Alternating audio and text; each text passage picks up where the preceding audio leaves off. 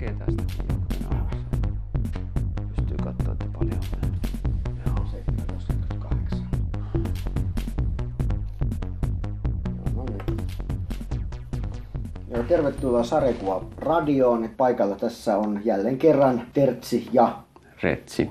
Ja meillä on tällä kertaa käsittelyssä Mézièren ja Christinin Valerian albumi Rajoilla. Tästä nyt voisi sen verran mainita näin aluksi, että tämmöisen kiinnostavanhan tästä lähtökohtaisesti tekee jo se, että harvoja sarjakuvia, joissa seikkaillaan Suomessa. Niin, ja se taisi olla yksi syy, että miksi oikeastaan ruvettiin tekemään tätä podcastia, mutta ei mennä vielä ihan niin pitkälle. Joo. Ajateltiin, että tässä ei nyt sen enempää niin kuin mistään juonista sun muista, että lähdetään suoraan käsittelemään tätä juttua. Joo. Tämähän lähtee ihan vähän ehkä poikkeuksellisesti, ja en muista ainakaan muita Valerian juttuja, mikä lähtisi ihan kuvakuljetuksella tämmöisellä fiilistelyllä. Niissä on usein tekstiä tuossa alussa. Joo, niin että selitetään vähän, että missä ollaan ja niin poispäin. Joo, tämähän tuli mieleen vähän, kun luin tätä, että niin kuin melkein tämmöinen vähän niin kuin elokuva, vaikka storyboardi voisi olla, että melkein tämä, ainakin nyt sivu 2, niin tuntuu vähän siltä, että toimisi paremmin liikkuvana kuvana kuin sarjakuvana. Niin, että kuvallisesti ajetaan lukija sisään tähän. Ja muutenkin toisaalta se sopii aika hyvin tähän, koska tämä on niin kuin graafisesti mun mielestä niukempi kuin yksikään noista alppareista oikeastaan, mitä mä oon lukenut. Lukuun ottamatta näitä lyhyitä tarinoita, jotka tuossa Surullinen planeetta Pokkari-kirjassa on koottu. Mutta siis näistä isoista alppareista, niin tässä on, ei ole niin runsas graafisesti kuin noin monet muut. Joo. No mitäs tässähän on alussa tämmöinen aika pitkä intro tuollaisella jollain huviristeilijällä avaruudessa. Mitäs tuumasit siitä? No mun mielestä se oli aika piinaavaa luettavaa. Mä ajattelin jo silloin aikoinaan, kun luin tänne, nyt kun luin uudestaan, että eikö tämä koskaan niin kuin lopu. Ja, niin kuin, että hirveän, että tässäkin nyt sattuu just silmiin, niin kun ne kävelee johonkin avaruusalukseen, niin taas siihen uhrataan niin kuin kokonainen sivu, vaikka ei sillä nyt ole niin kuin mitään merkitystä oikeastaan minkään kannalta. Toi kapseli, niin. Ja toi menee tuonne maahan. Niin onko se siinä ihan lopussa? Ei kun ihan alussa, sivu 18 niin kuin albumin. Niin, mutta se on tämän intron lopussa. Intron lopussa. Joo. Niin jotenkin silleen, että kun mä katsoin, että tämähän on vähän niin kuin poikkeuksellisen pitkä albumi. Tässä oli näitä piirrossivujakin vissiin 60 ja alun perinhan Valerian oli jotain 48 tai 46 sivunen niillä main. Niin olisiko tässä kokeiltu sitten vähän tämmöistä graafisempaa? Tulee ehkä joku Möbius mieleen tai joku. Joo. Ja sitten onhan tämä silleen niin kuin kuvallisesti niin kuin hienoja kuviahan nämä on, että silleen niin kuin, tavallaan ihan niin kuin siinä mielessä tykkäsin, mutta kerronta on kyllä todella verkkasta. Joo, no mulla on ihan päinvastainen näkemys, että niin kun ekalla kerralla mä olin vähän silleen, niin kun nämä tekijät onnistu mua hienosti jallittaa ja tää koukku, mikä tässä intron lopussa paljastui, että tämmönen joku, mikähän tää humanoidilaji nyt sitten on olevinaan, sen nimeä ei mun mielestä ei mainita tässä on tää Jal ja Krishna, niin ne juttelee ja tavallaan tuommoista, miten nyt sanotaan, tämmöistä pariutumiskuvioa tai tämmöistä flirttiä vetää tuolla tämmöisellä Ruotsilaivalta. Niin musta se oli tosi hienoa. Nyt kun mä luin tokaa kertaa, niin tässä on tosi upeasti, niin kuin nämä kaikki repliikit on tavallaan niin kuin rakennettu sillä tavalla, että ne vihjaa siihen paljastukseen, mikä tulee sitten täällä ihan tämän intron lopussa. Mutta sitä ei niin kuin tajua siinä alussa, kun ei tiedä sitä, että toi Jal ei olekaan näitä humanoidityyppejä, vaan se on niin kuin ihminen. Joo. Että se ovelasti niin kuin välttelee sekä tolle Krishnalle että sit lukijalle niin kuin paljastamasta sitä, että hän onkin ihminen vain. Joo, mutta tosiaan siihen introon menee 1/4 koko albumista. Mutta kyllähän siinä myöskin sit kuvataan tämän humanoidin rodun niin kuin tämmöistä ominaisuuksia tai näitä, että miten ne on niin kuin tämmöisiä tietyllä tapaa tämmöisiä superolentoja, mutta sitten toisaalta hyvin haavoittuvia. Mutta sitten se on jännä, kun tämä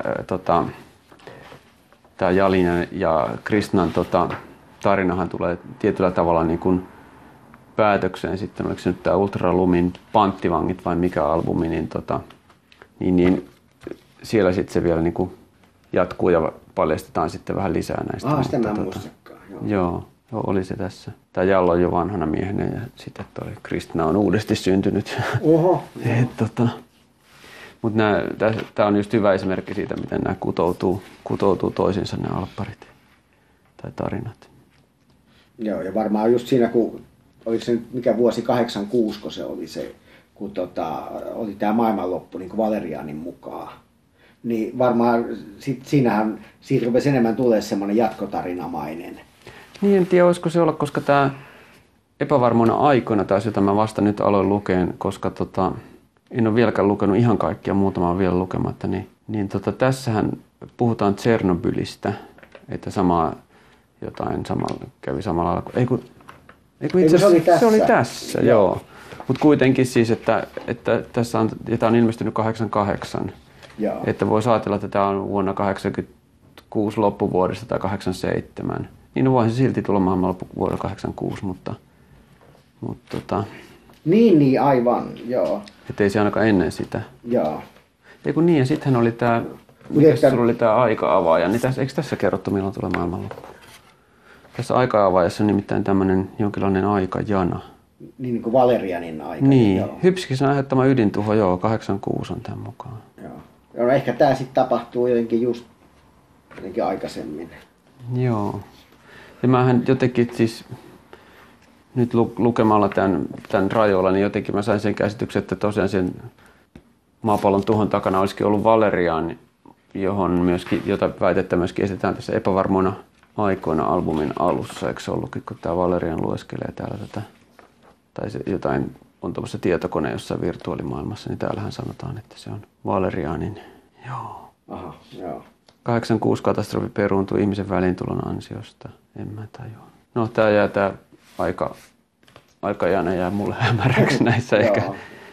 Mulla on niin pitkä aika, kun mä oon lukenut, että ei pysty silleen muistamaan enää.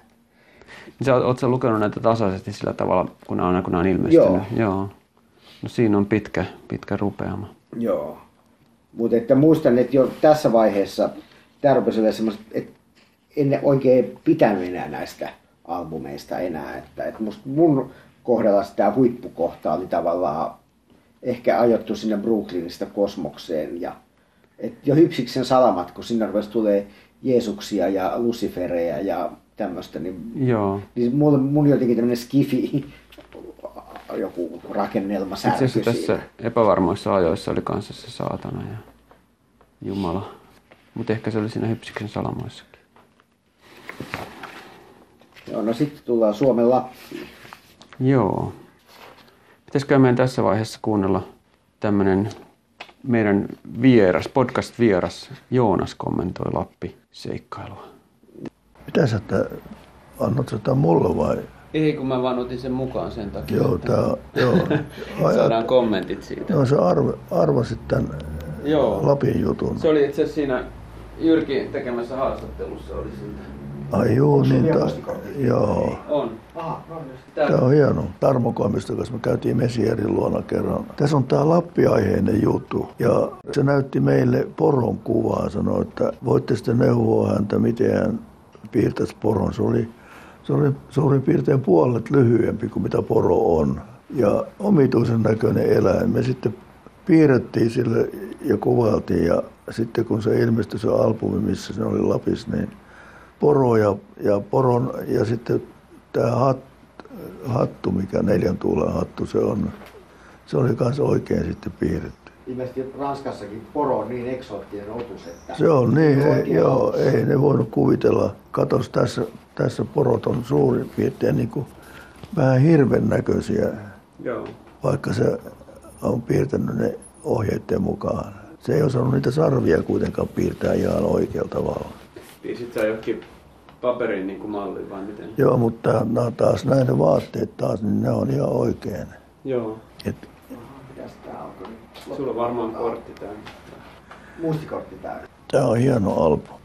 Niin Reimallahan on vähän projekti, että sä oot lukenut noita Valerianeja vähän enemmänkin tässä. Joo, mä oon melkein kaikki nyt saa. Mullakin on ollut semmoinen projekti itse asiassa pari vuotta, mutta mä luulin, että mä omistan noin kaikki, mutta 2 albumia mä en löydä mistään ja sitten mä en ole kirjastosta saanut. Siis näitä Mézièren vai? Joo. Ai jaa. Mulla on vissiin 3 näitä vaan. Tässä huomataan, kun on tehnyt maastoa, että täällä ei yhtään tunturia ole näkyvissä. Aika tasaista Lappia. tuommoista. Joo, niinpä se onkin. Vaikka mä ymmärsin ihan, että kun hän oli Kemissä silloin, niin niitä ihan autolla vähän ajelutettiin siellä Lapissa. Joo. Albumia silmällä pitäen. Mutta ei ole sitten jäänyt semmoiset mieleen niille. Ei oo. Tää on täälläkin myöhemminkin, niin tuossa on vähän tuommoista louhikon tapasta, mutta ei ole tunturia näkyvissä missään. Tuolla on vähän kauempaa, mutta joo, aika tasasta on. Tasasta se on. Mutta nämä on aika mahtavia. Näitä on vähän erilainen mentaliteetti kuin on Leppäsen Karin avaruussarjoissa. Ne on vähän huumoria. Joo, ja näissä on monipuolisuutta paljon enemmän tuommoista. Nämä tyypitkin, niin tässäkin on tyyppejä vaikka kuinka paljon tässä yhdessä. Joo, niin, aivan. Joo. Ja mustaa on aika paljon silläkin. Joo, se käyttää hienosti mustaa ja värejä myöskin. Joo. Mulla on joitakin vanhoja noita pilotelehtiä, niin toi Valerian ainakin niissä niin ilmestyi ensin mustavalkoisena siellä lehdessä. Joo. Ja sitten albumi tuli vasta värilliselle. Joo. Vissiin Mézières ja Christinin vielä Valeriania piirtävät, vaikka senhän piti jo loppua, mutta tekevät vaan edelleen. No niin, eli tervetuloa takaisin. Mä en tiedä, oliko tässä mitään taukoa, mutta reaaliaikaan, aika avaruushyppäys kuukauden taakse. Me tässä vähän kuunneltiin, kun saatiin tässä joku aika sitten itse Veikko Joonas Savolaiselta vähän kommentteja tästä kyseisestä albumista. Eikä podcastia ilman, että mainitaan se yksi suomalainen skifi- ja mustanaamiopiirtäjä. Ehkä ainakin itsellä niin kiinnostavaa oli tuossa Joonaksen jutuissa tämä, kuinka ne Tarmo Koiviston kanssa neuvonut Mézièresille porojen piirtämistä. Joo, nimenomaan. Niin, ja tämä lappalaisasu on toinen. Joo. Että sitä mä itse ihmettelin tässä, että eikö tämä kuitenkin ihan tämmöinen lappalaisten niin juhlapuku. Niin, tämmöinen salaista tehtävää suorittava ukkeli. On, mutta siis se on hauska, että jos sä katsot mitä tahansa Suomen matkaoppaita tai tällaisia, niissä on aina näitä eksoottisia lappalaisia näissä Lapin puvuissa. Kyllä, mutta tässä itse asiassa tässä Rajoilla-albumissahan on toinenkin tämmöinen folkloristinen kohtaus. Se on sieltä Libanonista, vai mistä se on täällä rajalla, sivulla 39.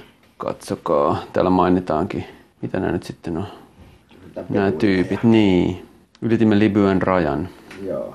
Upeaa ratsuväkeä. Että en tiedä, onko niilläkään välttämättä sitten arkena aina tollaset vermeet hevosilla. Että. Aika hienot. Mutta saahan sillä vähän tuommoista näyttävyyttä sitten taas. Niin kuin mä mainitsin, tämä on muuten aika koruton ollakseen Valerian albumi. Joo. Ootko koskaan piirtänyt poroa? Ehkä on varmaan jotain joulukorttia tai semmoista varten. Joo. On jopa harjoitellut poron sarvia. Ja ainakin silloin joskus 70-80-luvulla niin oli tosi vaikea siis valokuvista keksiä, että minkä näköiset ne on. Joo, ja sarvethan on tosi hankalat, kun ne on niin ihan erilaiset kuin hirveellä taas. Että. Joo. Mä itse vaan muistan, mä oon noihin sanaristikoihin joutunut piirtelemään niitä, niin mä jotenkin aina yritän niin kuin koiraa ajatella, kun mä piirrän poroa, että siitä ei tulisi sit niin paljon sit joku hirvi tai hevonen tai tällainen. Mutta kyllä mun mielestä näitä on aika hyvin onnistunut nämä Mézièresin porot kuitenkin. Joonas sanoi, että se oli alun perin piirtämässä liian lyhkäisiä niin vai? Poroja. En tiedä, mutta sehän sanoi, että nämä tulee nytkin liian lyhkäisiä.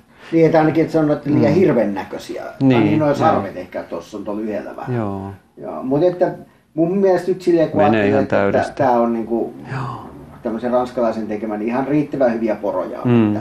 Mä muistan aina jonkun Lakkiluken, se oli joku joulujulkaisun kansi.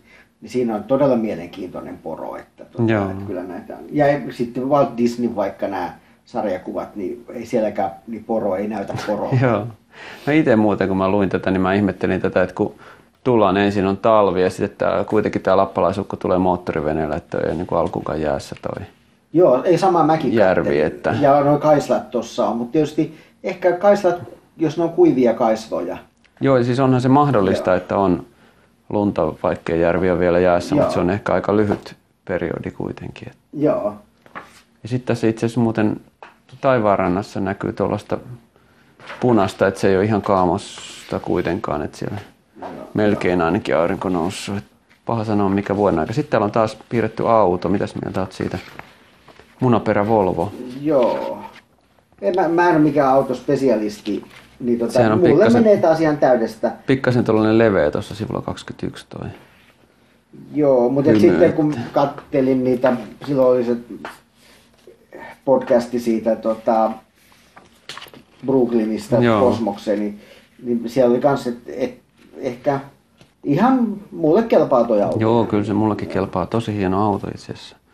Hienosti valittu. Joo, mutta ehkä niinku, ei niinku, että jos joku autofani piirtäisi Volvon, niin se olisi niinku enemmän sen alkuperäisen näköinen, mutta ihan sopii. Joo.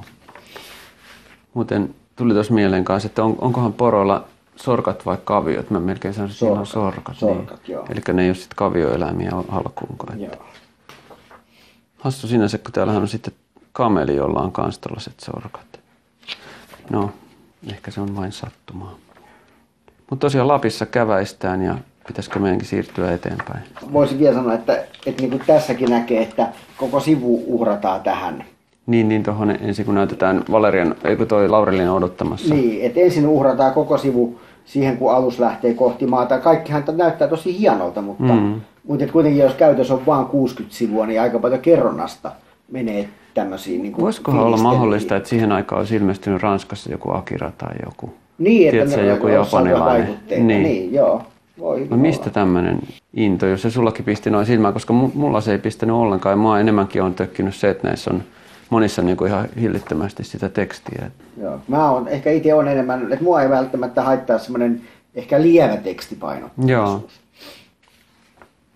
Tämä on muutenkin, mä tykkään niin kuin tästä tämän albumin rakenteesta sillä tavalla, että vaikka tässä alussa ja tuolla lopussa niin kuin nämä Valerian seikkailee ikään kuin yksinään tai erikseen toisista erillään, mutta ne on myöskin yhdessä tässä aika paljon. Et mun mielestä tämä oli silleen kivasti niin kuin ratkottu just toimintakohtauksia tässä. Joo. Niin ja sitten noista väreistä Joonas kehuväritystä ja tämä ainakin näkyy Etran Le olisi värittänyt tämän albumin. Joo, musta sen nimi näkyy näissä monissa. Joo, okei. Okay. Ja tämähän on mainitaan nyt vielä Marja Luoman kääntämä, suomentama ja ainakin mulla on Kari Laaksosen tekstama versio. Mä en tiedä, onko se uudempi. Onko sulla se sama vanha kuin tämä kirjastokappalekin? Joo. En tiedä, onko tästä tullut uudempaa versiota. Joo, ihan ok tekstaus mun mielestä. Ei muistuta nyt välttämättä ehkä sitä Meisin alkuperäistä, mutta ihan istuu ihan ok. Hänhän on tekstannut paljon muitakin alppareita, että ihan ammattitekstaaja. Mutta tosiaan kyllä mäkin pidän nämä värit on ihan mainiot. Ei tosi mitenkään niinku pomppaa. No täällä oli ehkä tämä 42 tämä raja, missä ollaan Jenkkilässä. Joo, niin toi tommonen auringonlasku. Niin, auringonlasku, tuollaiset punaiset vuoret. Joo. Mutta sehän tietysti tässä on vähän silleen näin suomalaisena sanottava, että ikävä vähälle tämä seikkailu täällä Suomessa jää. Niin, siinähän ollaan Venäjällä. Niin, että jotenkin olisi ollut kiva, kun olisi käynyt jossain, vaikka olisi näkynyt pikkupala jotain Rovaniemeä. Niin joo. Että tässä on nyt vaan tämmöinen joku... Käyhän Valerianin uimassa kuitenkin niin, jossain. Mikä järvi tuon sitten lienee. Että siihenkin taas jotenkin, no ehkä se ranskalaisesta tuntuu sitten. Ja Suomessa juodaan vodkaa. Että... Joo, no se on varmaan siellä Kemissä saanut selviä. Niin. Että siellä olisi sopinut kosanderia aika hyvin tai pöykky. Joo. Mutta hei, mennään nyt sitten tänne lämpimään. Joo. Tässä albumissahan siirrytään aina rajoilta rajoille. Ja... Niin kuin sitten tämäkin tässä, kun siirrytään nyt tänne, missä Cafe Picallessa nämä nyt onkaan jossain Arabimaassa vai missä. Niin, onko se Cafe Picalle? Joo, on se. Joo. Siinä on pieni Ranska-viittaus. Niin tätä vaan, että mä ehkä, tämä musta oli ihan tarpeeton tää jotenkin. Sen Jalin tää, kun on jossain neuvottelemassa, ties mistä jossain hotellissa, että olisi ollut musta ehkä paljon tehokkaampaa semmonen, että ollaan tää kylmässä ja sit suora leikkaus tähän pastavaan aurinkoon. Ehkä vähän semmoinen lepattava leikkaus, että tässä taas ajetaan sisään tätä Jalin hahmoa, että tavallaan kerrotaan siitä sen pahuudesta tai tietynlaista tämmöistä häikäilemättömyydestä. Niin, mutta että se ei tule ihan yllätyksenä sitten täällä myöhemmin. Tätä 3 kuvaa kuvataan hotellia ja sitten niin, Jalilla on yksi repliikki, että pelaisimmeko erään pritkeä. Mutta tämä on edelleen ehkä sitten puhutaan nyt vaikka sitten manga-kerronnasta tai elokuvallisesta kerronnasta. Että tosiaan tämähän on niin kuin väliä. Joo, on. Paitsi sitten, no ehkä tullaan sitten tässä loppupuolella musta täällä on taas sit tosi tiukkoja leikkauksia. Siinä esimerkiksi kun ne sit vihdoin kohtaa sen jalin. Tai tässäkin kun ne lähtee sitten täältä, tai Valerian lähtee pelastamaan sitä Laurelinea. Joo, mutta ne on toimintakohtauksia. No on, mutta tämäkin musta sivun 53 ja 54, tämä siirtymä, niin sitten tämä jotenkin, musta oli aivan niinku jotenkin järkyttävän semmoinen vaatimaton niinku tämä ruutu, että kun täältä lähdetään, siirrytään actioniin. Toi tapahtumien painotus noissa ruuduissa, mutta et jotenkin niinku tietysti niin tämä näyttää vähän niin kuin tässä olisi nyt alkanut tila loppuun kesken 50 sivun jälkeen. Että ja sitten täällä on toinen tämä kohtaus, kun mä en noin tarkkaan. Kun tämä Valerian sanoo, tässä otetaan jalia vastaan tämä, mikä tämä nyt on tyhmentä ja käyttöä, niin ei näytetä yhtään, että kun se käyttää sitä jalia vastaan, vaan sitten ollaan jo täällä avaruusaluksessa. Niin jotenkin niin kuin sillä lailla, että vähän silleen, että mitäs nyt, että mä olisin kaikkea tarvitse näyttää. No ei, mutta sitten kun täällä alussa on kyllä näytetty sitten niin. Että vähän tulee semmoinen tunne, että pikkasen meni niin kuin pitkäksi. Palataanko tänne Cafe Picalleen ja jossain Libyan rajalla vai missä ne oli? Albert on liittynyt seuraan, eli aikaisemmista Brooklynia ja New Yorkia ja mitä näitä albumeita, Inverlockin aaveet ja tuttu Galaxityn asiamies 80-luvulla. Se ei kauheasti näytä vanhenevan tässä. Niin, no se on samaa aikaa tietysti, joo. Joo, ja tässä on täällä Tunisian Saharan rajamailla. Että mutta se on jännä, tässähän voisi vertailla niin tätä, että miten Lappi on ajettu sisään tai miten tämä Tunisia on ajettu sisään, niin kyllähän Lapille uhrataan kuitenkin siinä enemmän ruutuaikaa tietyllä tavalla. Tai annetaan sitä semmoista huomioon. Tässähän tämä Sahara on vaan tämmöinen kulissi hyvin pitkältä. Niin ja tässäkin on aika paljon tätä, tämä lappalaisukko esimerkiksi, se saa puhua tässä kaiken näköistä ja sitten Valerian valittelee täältä tai hyppää tuonne kylmään veteen, niin eihän täällä ole niin kuin enää mitään semmoista. Joo, niin että se Lappi on hyvin eri tavalla käsitelty. Mutta ehkä ne on ajatellut, että se on se eksoottisempi juttu. Tämä oli jännä tässä sivulla 33. Katsotaan, kun nämä kävelee tuolla tuommoisessa, ne on ilmeisesti jossain keitaalla tai jossain, missä on näitä palmuja, niin tässä mun mielestä hauskalla tavalla niin kuin tämä palmun runko, joka on tässä etualalla, niin muistuttaa näiden humanoidien asua, mikä on tuossa ihan alussa. Ei se samanlainen ole, mutta samanlaista ananas-tyyppistä kuviointia, saman väristä ja muuta. Että en tiedä, onko sekin ihan puhdas vahinko, mutta hauskaa tämmöistä visuaalista linkitystä. Joo. Mutta ehkä jostainhan se Mézièreskin ideansa saa noihin. Ne humanoidit tässä alussa, niin ne on aika hienon näköisesti niin kuin designattu. On joo. Ja niistä tulee just sellainen metallinen, kullankiiltoinen. Ja semmoinen, niin kuin, että ne vähän parempaa petrofolkkia. Kyllä, ylhäistöä. Niin sitten tämä oli kans mulla, tässä meinasi kans vähän hermopalaa, kun näytettiin näitä säteilykameran kuvia, joista mä en ainakaan ymmärtänyt. Joo, mutta siis sehän on siihen aikaan ollut kuuminta hottia tuollainen tietokonegrafiikka. Niin on, mutta sitäkin niin kuin 3 ruutua tuossa heti kärkeen. Niin, mä just itselle kirjoitin tuossa, että mä en tiedä, onko sulle tuttuja nämä 80-luvun nämä sarjakuvat, tämä Vector vai Vertex, mikä se oli, ja Shatter. Ei yhtään. Joita jengi teki Mäkillä ja siihen aikaan kovasti niin kun piirtäjät oli innostuneita. Ranskassa nyt on nähnyt Möbiuksen juttuja Tietsikalla tehty. Tämä on itse asiassa, täällä on sitten vielä seuraavalla aukeamalla yksi ja sitten tuon lopussa. Niin näillä varmaan haluttiin tuoda semmoista skifi-lukkia tai todella uutta designia tai semmoista tähän. Että ne oli hyvin ajan hermolla kyllä. Ja varmaan piirtäjä oli tosi kiinnostunut niistä, koska ainakin itse oli kovin kiinnostunut tietokoneen käytöstä kuvituksessa. Mutta totahan se oli siihen aikaan hyvin palikkaista se grafiikka. Tässä Laurelianilla aika vaatimaton asu, kun muistelee mitä kaikkia hienoja hepeneitä silloin on. Sillä vaan teepaita ja sortsi. Joo, tommoinen. Mutta nehän yritti tuossa vähän niin kuin naamioitua. Niin, normituristi. Niin. Ja sitten toi hauska toi laite, mikä oli jostain kasattu jostain avaruusaluksen tähtäimistä, niin se näyttää ihan jotain GoPro-kameralta. Joo. Sitten oliko tässä toi Land Rover, toi auto, että se kärsi vähän samasta tuommoisesta liiasta leveydestä edestäpäin kuvittanut, mutta sivulta päin se on kyllä ihan kunnolla. Joo, niin onkin tuosta edestä, joo. Totta. Ja sitten ehkä mun mielestä niin kuin Joo, ehkä, mulla on sellainen kuva, että se Elävät aseet olisi ollut tätä edellinen albumi, niin musta rupesi silloin näkemään, ja myös tässäkin niin kuin vähän tämmöistä, että piirros ei ole enää niin kuin pelkästään rentoa, vaan että se on jollain tavalla vähän niin kuin huolimatonta. Täällä näyttäisi, että Elävät aseet olisi tullut vasta Rajoilla jälkeen, just seuraava. Joo. Mutta on tässä tiettyä rentoutta. Huolimattomasti tuli mieleen, että Joonashan antoi todistuksen myöskin Mézièrin luonteenlaadusta. Kuunnellaanko? Mézières oli hyvin perusteellinen piirtäjä myöskin. Se Mézières oli kiva tyyppi. Sulle ei enempää. Ei ole. Joo. Kiva tyyppi, semmoinen vaatimaton kaveri.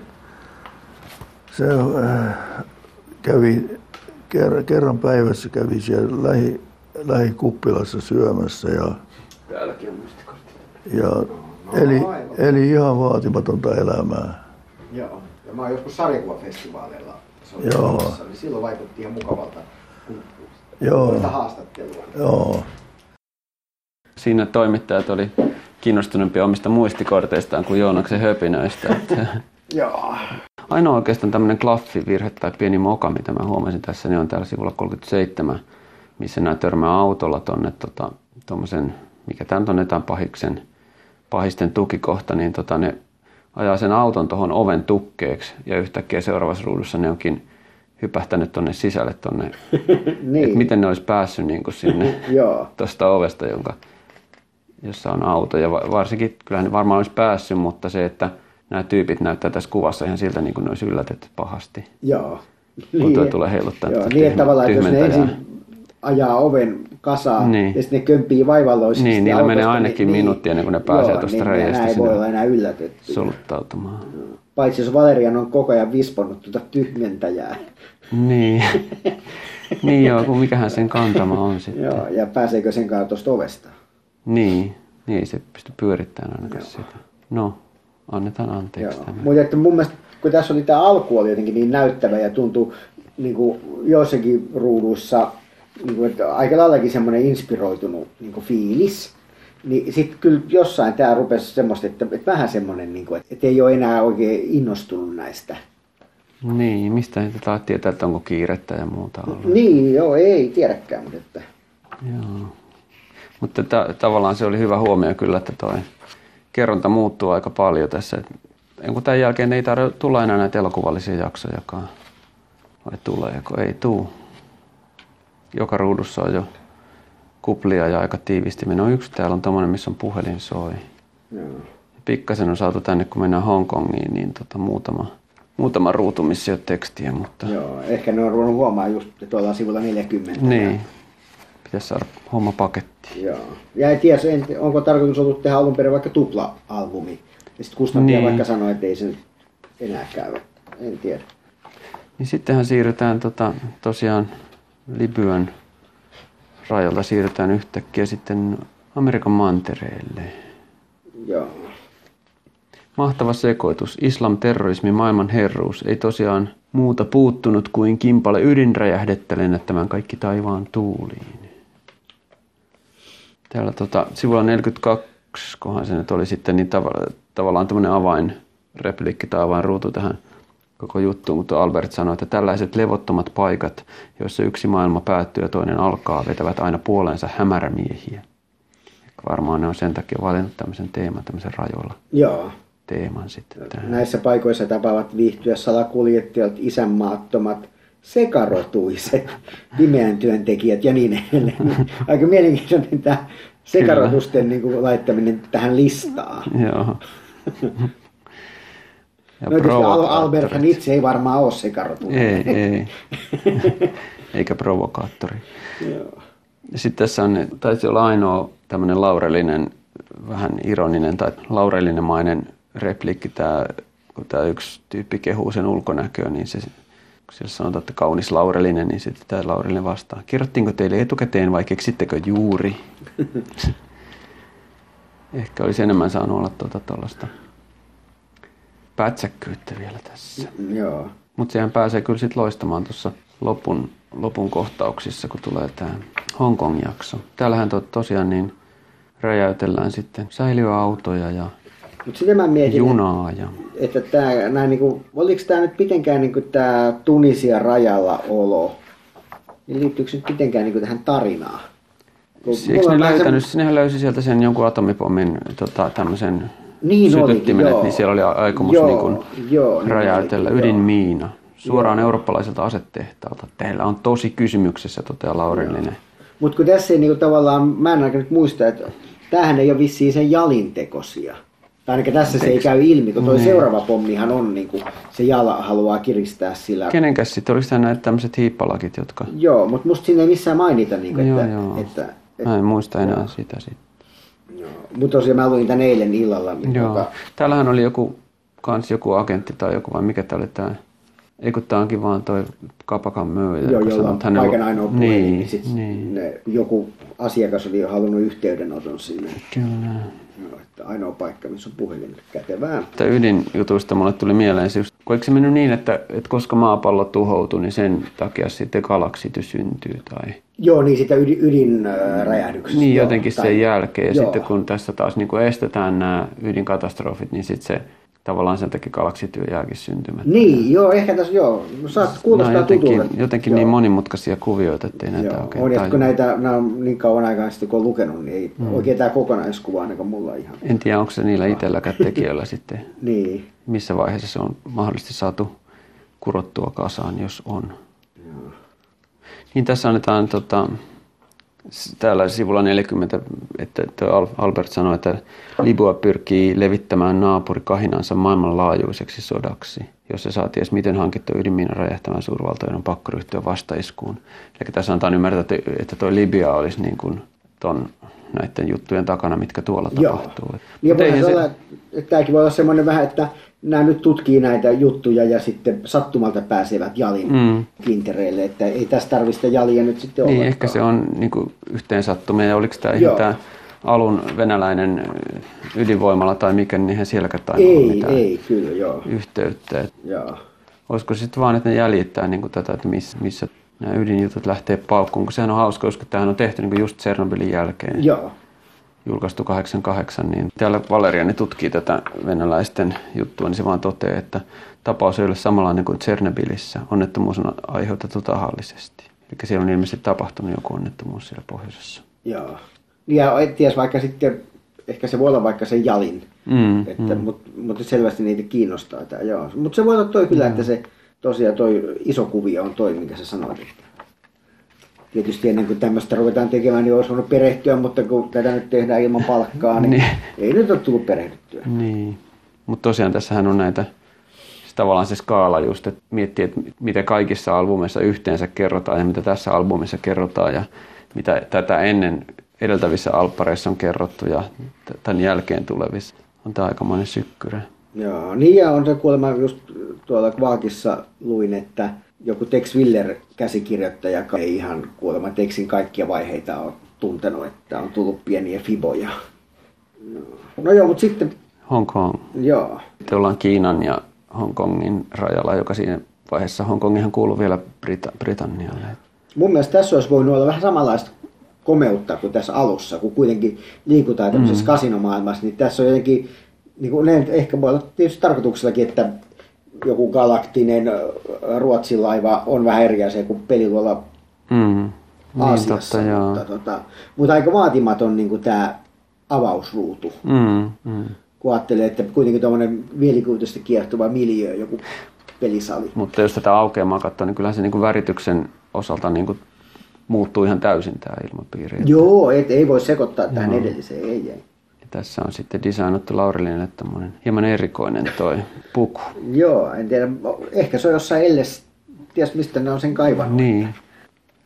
Se on kieltämättä tommonen. Tässä tullaan sitten tähän, tällä Laurillinilla on tämä tämmöinen, mikä tom lum, tämmöinen ötökkä, millä on joku silmä, iso silmä ja sitten se valo kuvaa sillä toi jali, niin jotenkin, tai se tarttuu sen verkkokalvolle.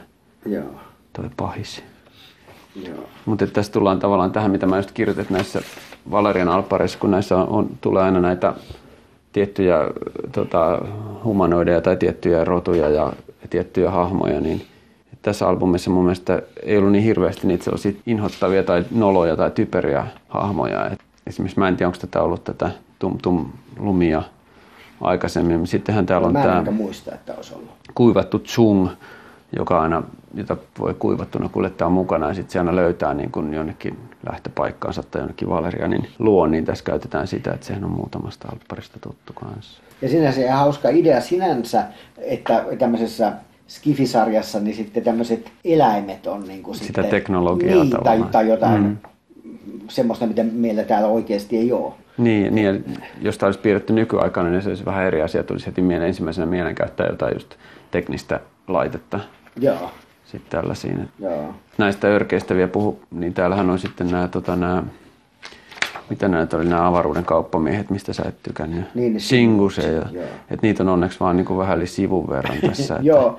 Ja ne niin kuin istuu tähän. Joo, ne istuu tähän, että siinä ei tule silleen. Ei tule semmoista, että taas uhrataan aikaa ja mitä ei tapahdu. Mutta tässä on jännä, vielä kun tätä jalia ajetaan sisään, niin täällähän niin kuin muutamaan kertaankin näytetään niin kuin takauma tähän alusta. Niin, aivan siitä, kun se tappaa Kristinan.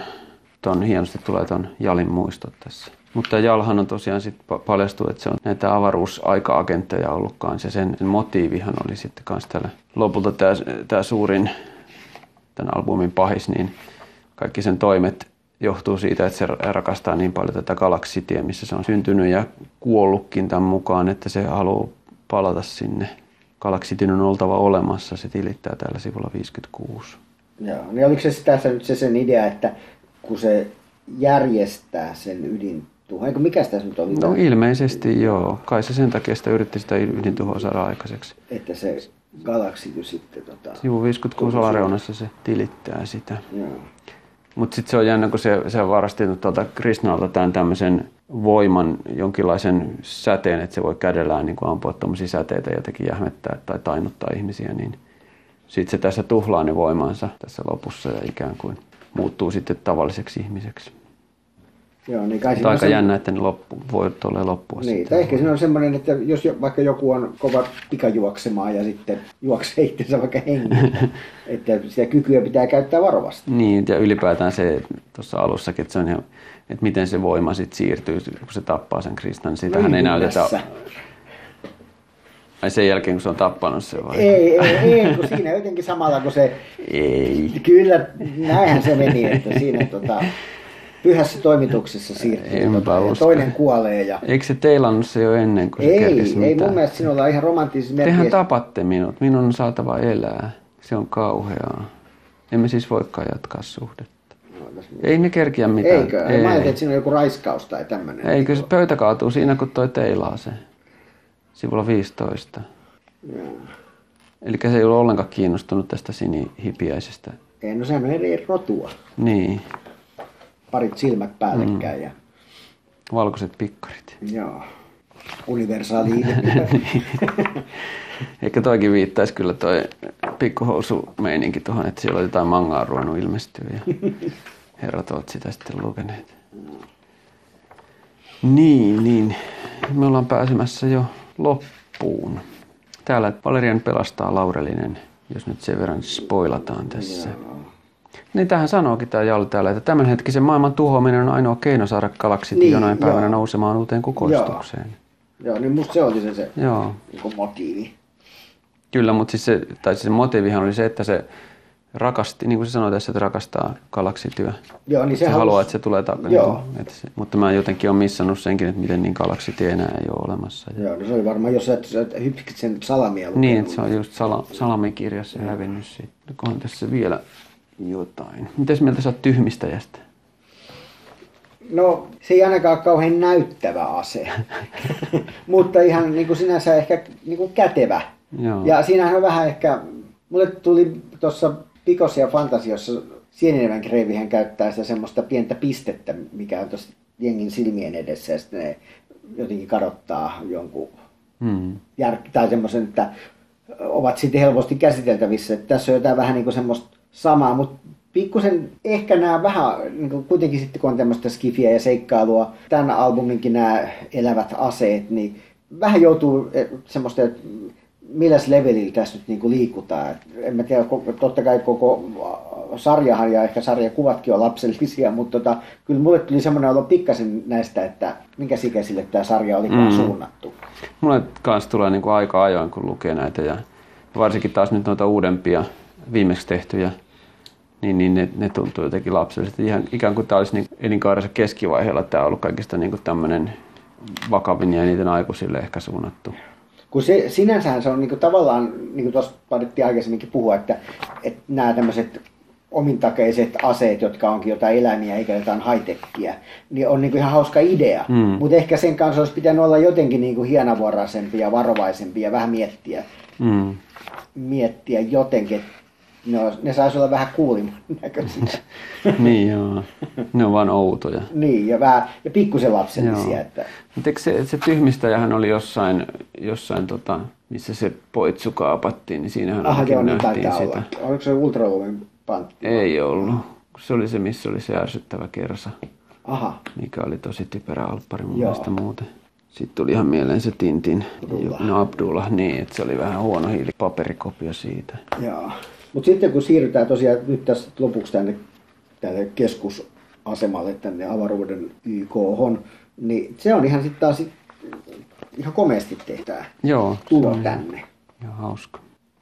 Ja tuossakin musta toi sivun 60 keskimmäinen ruutu, niin ihan komea kuva, vaikka on noin pieni. Niin kuin... Hyvin luo tunnelmaa tietynlaista. Ja täällä sitten oikeastaan sivulla 61 taas, kun näytetään mikä se on 21 kenttää, noita kaikki humanoiden. Tämä on vähän sitä tutumpaa Valeriania sitten. Joo. Mutta on jännä sillä just, että tätähän voisi ehkä lukea niihin albumeihin, mitkä tapahtuu niin kuin maapallolla. Niin kyllä nämä melkein mielenkiintoisimpia on nämä maapalloseikkailut silleen noin yleisesti ottaen. Että vaikka niitäkin on hyvin erilaisia, mutta jotenkin se tuo ihan oman maustensa siihen. Joo, niin ja kyllä mä ainakin itse muistan silloin, kun tavallaan Valerian tuli ekaa kertaa just siinä Pariisista Cassiopeiaan albumissa. Se tuntui tosi jännältä, että hän nyt seikkaillaankin maapallolla, kun siinä asti oli seikkailtu vaan jossain kaukaisilla tähdillä. Mutta sehän oli se aivan ensimmäinen seikkailu, missä tavattiin tämä Laurelinekin, niin sehän oli maapallon keskiaikaa. Joo, mutta siitä mä täytyy sanoa, että en muista mitään albumista. Mä en nyt kauheasti keksi kyllä enää kommentoitavaa. En tiedä, nyt näin jos arvottomasti sanoisi tämmöisen kouluarvosanan tästä, niin mä sanoisin ehkä 6,5, että pystyy tämän lukemaan, mutta että muutamia komeita visuaalisia juttuja, mutta noin en kauheasti pitänyt tästä. Eli jos pitää tähtiä antaa. Mä itse taas ajattelisin silleen, että jos ajattelee, että huonoimmat Valerianit ja parhaat, niin tää on ehkä lähempänä sitä parasta päätä kuin sitä huonoa päätä, eli keskiarvon yli parempi kuitenkin. Joo. No, mulla on semmoinen niin näkemys näistä Valerianista, että just tästä albumista eteenpäin se loppupää tavallaan laskee sitä keskiarvoa ihan mielettömästi. Niin, en mä puhu keskiarvosta, vaan puhu vaan parhaudesta ja muista.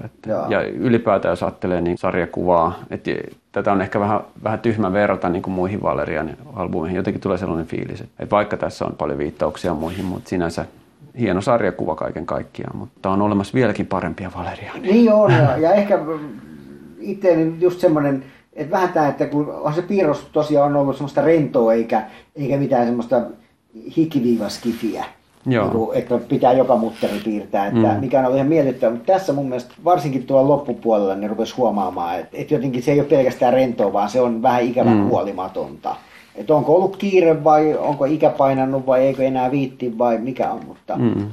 Eikö tätä voisi suositella just sellaisille tyypeille, jotka on, sanotaan niin kuin nuoremmille, jotka on lukenut vaikkapa mangaa, ja tämähän olisi aika hyvä tapa lähteä tutustumaan vaikka sitten Valerianin ja eurooppalaisen sarjakuvan, niin kuin just ton ilmaisunsa puitteissa ainakin toi alku. Niin, joo. Mä oon tosiaan mangaa tai sitten niin vähän lukenut, et en silleen osaa niin kuin yhtään sanoa. Mutta jos sä lyöt käteen jonkun tuollaisen, missä on valtavat tekstimassat heti alussa, niin siinä tulee ehkä vähän sellainen, että tää on niin tällaista vanhanaikaista juttua, ettei tätä... Niin, ja onhan tässä tosiaan sitten silleen, että jos on tottunut tämmöiseen ilmavampaa ilmaisuun, niin tää alku menee sillä, että sitten kun sivulta 20 rupeaa vähän tulee tekstiä enemmän, niin sitten jos sä oot jo vähän koukussa siihen tarinaan, niin joo.